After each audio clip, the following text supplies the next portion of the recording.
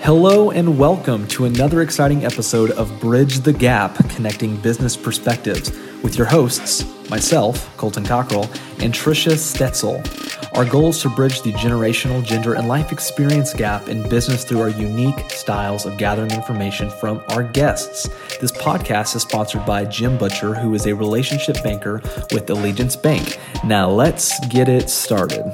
All right. Hello, everyone. My name is Colton Cockrell. I'm a certified financial fiduciary and independent financial advisor with Share McKinley Group. And welcome to Bridge the Gap, where we're connecting business perspectives. I want to go ahead and introduce my co-host, one out of two of the Trishas on the show today, Miss Tricia Stetzel. Thank you, Colton. You are outnumbered today, my friend.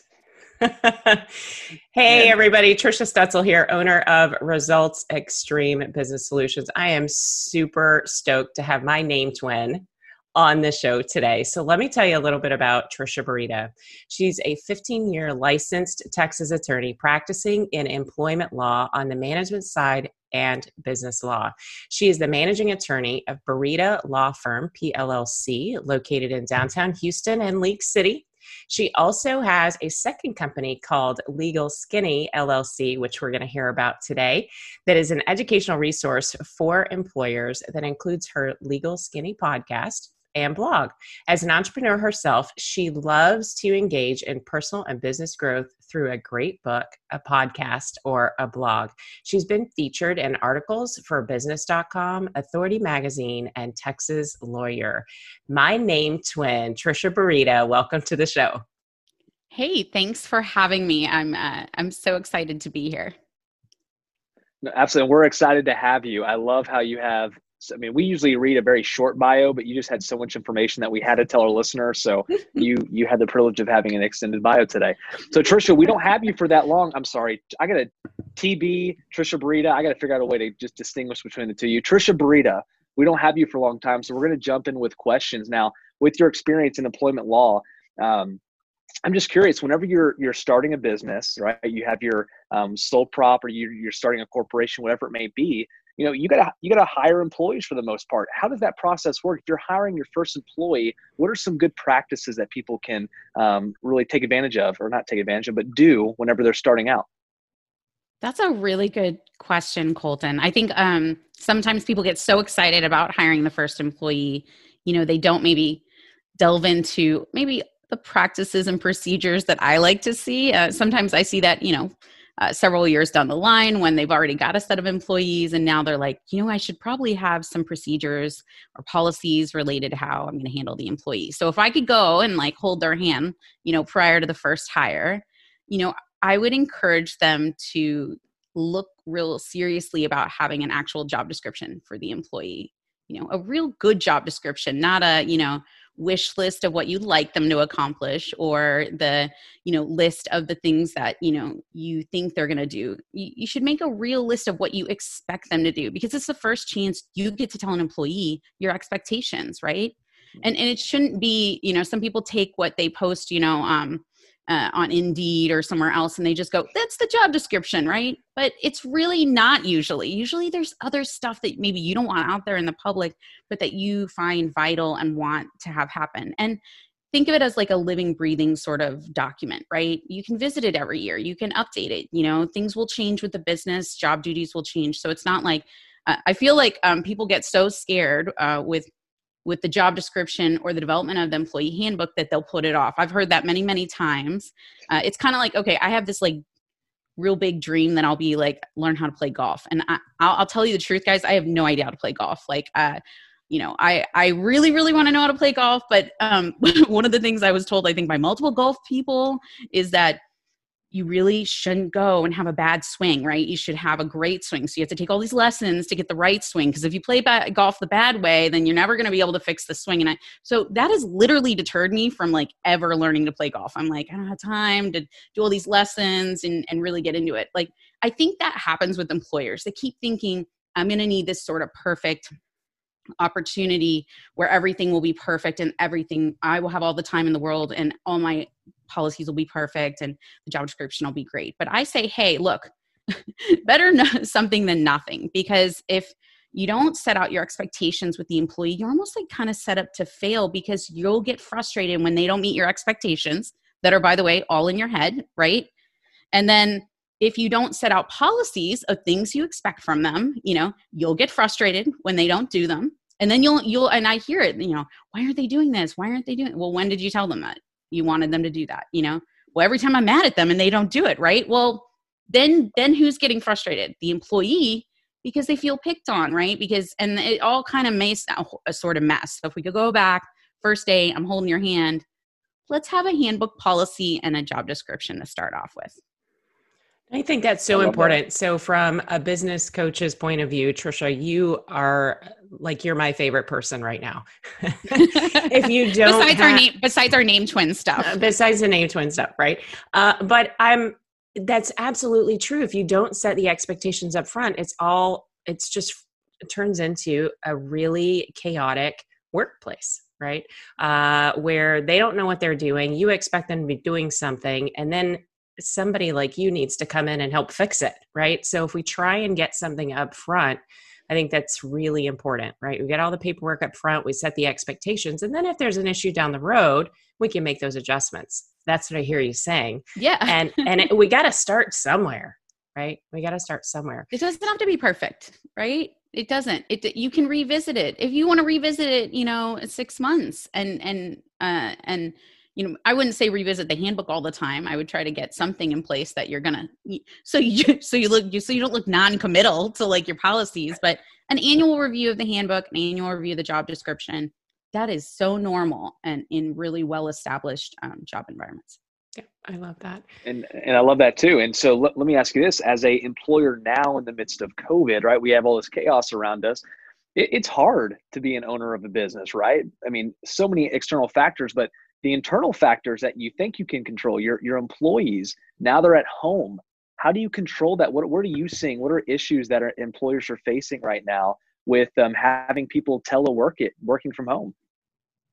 That's a really another great question, Colton, because just in talking about the job descriptions and the handbook policies, and y'all's whole theme of this generational difference issue, I really think that that has sort of been the frustration with the telework and remote work, force that employers are dealing with. Because depending on, even if you're a small business and you have a couple employees, once they're not in your site, let's just face it, that some of the generations see that differently. Okay. And, some of them think, okay, is it, it's quantity of time versus maybe quality of the work, or, what are they doing? They're not answering my phone call immediately. And there's this sort of frustration that maybe the work isn't occurring. So I'll go back to my expectation thing.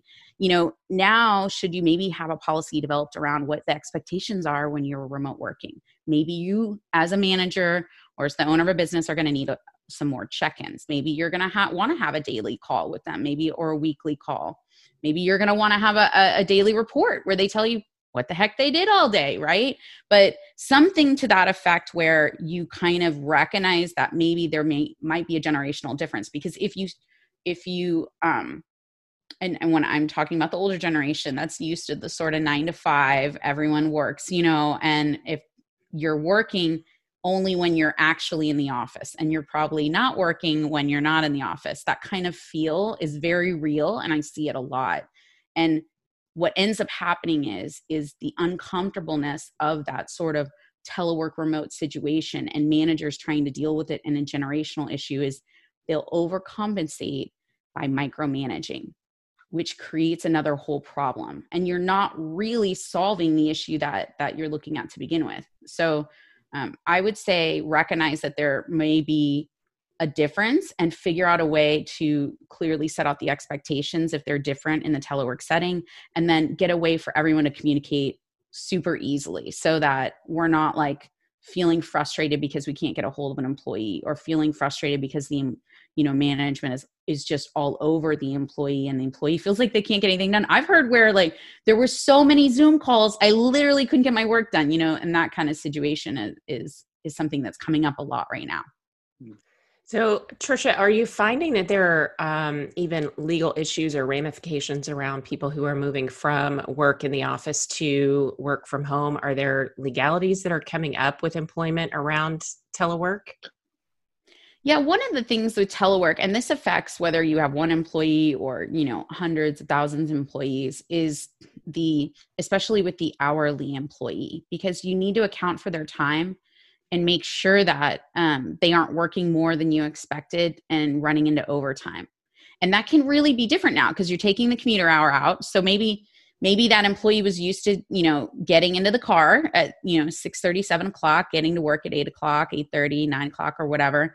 And now that time's gone. So they just go into their office and they log in and they start working, and you're missing some time from them. So that would be the first legal issue I think I would caution everybody about, to kind of look closer at. Make sure you really are explaining that you want that time work reported, because it would be really frustrating to find out later that they moved into a telework situation, they were working longer, and you were missing getting that overtime in, and, created violation issues with the Department of Labor. That's scary, right? As an employer, it's like, oh gosh, is that something that I thought of? Maybe it's something I should have, right? But because we were all thrust into the position of sending people work from home, a lot of people were, it's not something that we thought of. So making sure, I think, that you seek, as an employer, that you seek the advice of a professional is a good piece of advice. And I'm giving that advice, not anyone else on this call. I just think that you should seek out consults. So I'm just saying. And I got a curious question. I mean, no details or anything. I'm just curious, just in the midst of COVID, right? Having all these employees, and you're limited to what you can do if you're a restaurant or whatever. How often are you having to keep up with the changes, whether it's from the governor, CDC, or whatever it may be? I mean, is that a full-time job almost? Are you talking about for me, Colton? Yeah, for you. I'm sorry, Trisha Burita. Yes, the question goes to you. No, I knew the question was for me. I just meant, am I keeping up with the laws? I am very immersed in the local level and the state level and the federal level laws, because of course people call me to discuss the safety issues, the liability exposures and stuff. So I do a lot of consulting on those issues, and of course all the requirements with the employment law and the FFCRA, which was the Families First Coronavirus Response Act, April 1st, 2020, that had a lot of employers, especially here in the state of Texas, having to do paid sick leave, and that expanded FMLA. When all of a sudden you're a little tiny employer and you're like, what is this? And so that's been exciting for them, and I've been doing a lot of hand holding and saying, we can't change it. It is what it is. Let's move forward and figure it out together. So.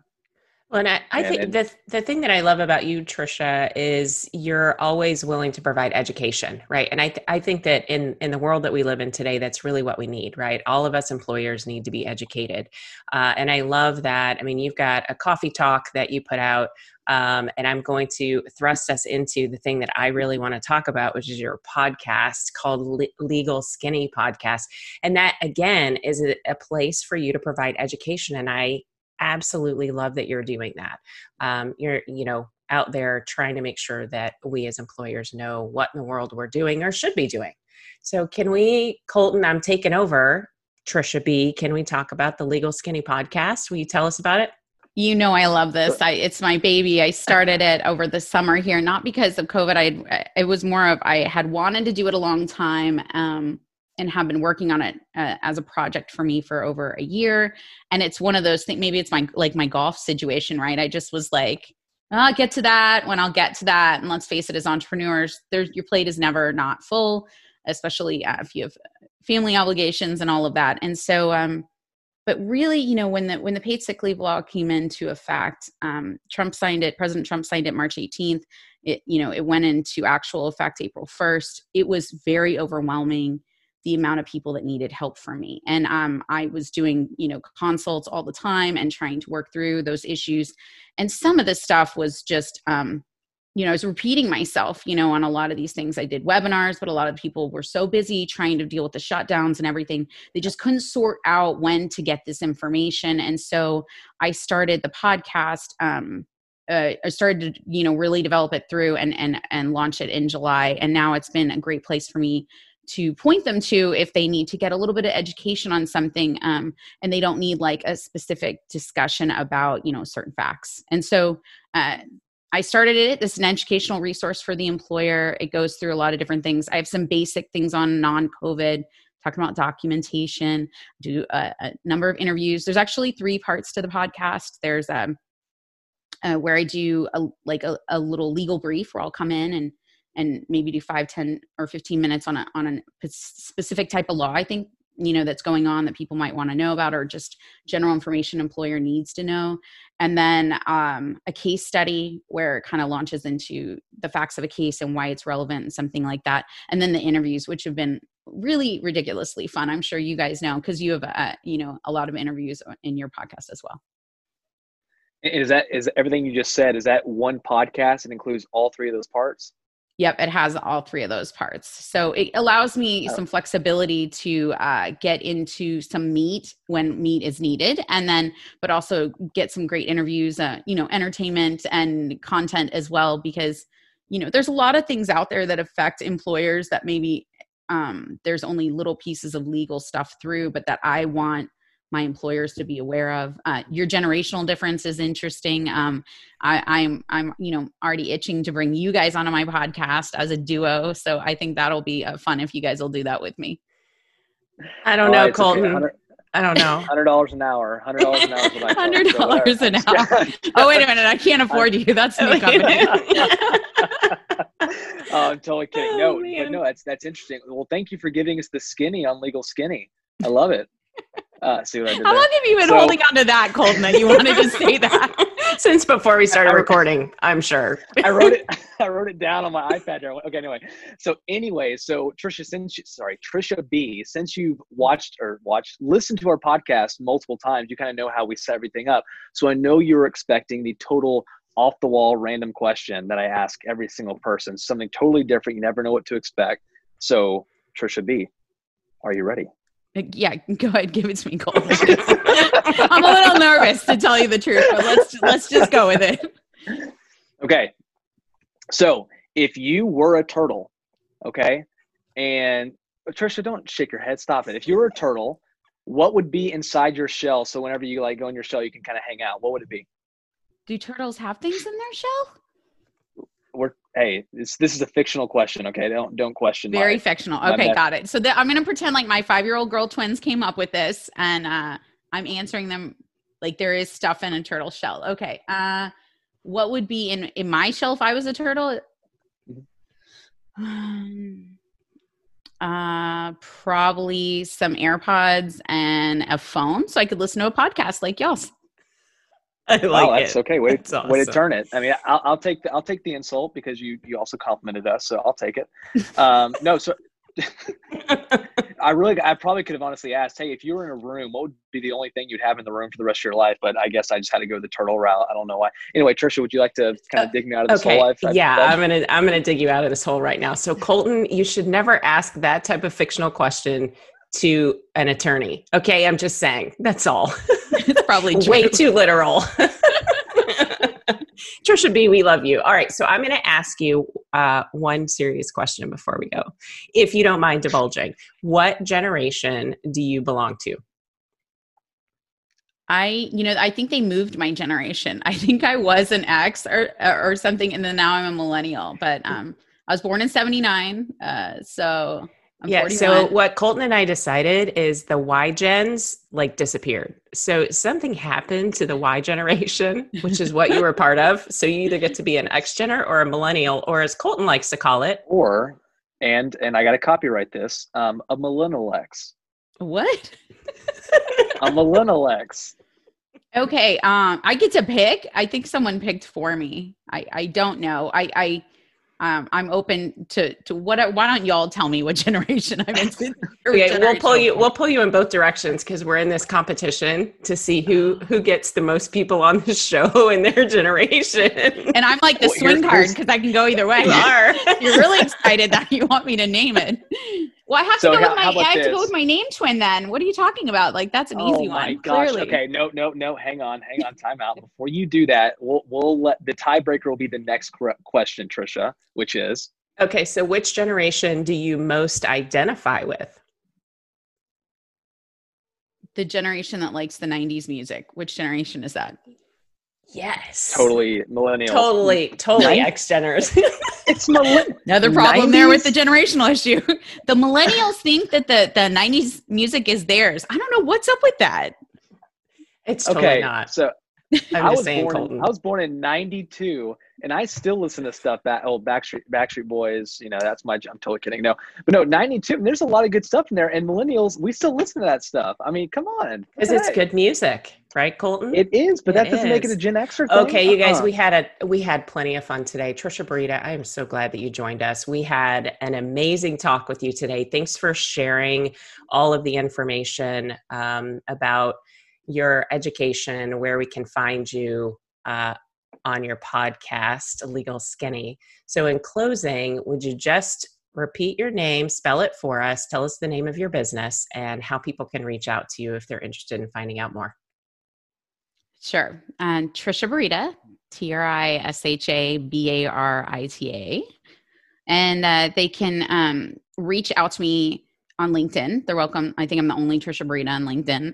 I'm pretty easy to find in that realm. My name is, my last name is unique with my first name. And then my two businesses are Burita Law Firm, and it's buritalaw.com. And then Legal Skinny, of course. The legalskinny.com you can check out, and there's a Facebook and the podcast and all that jazz.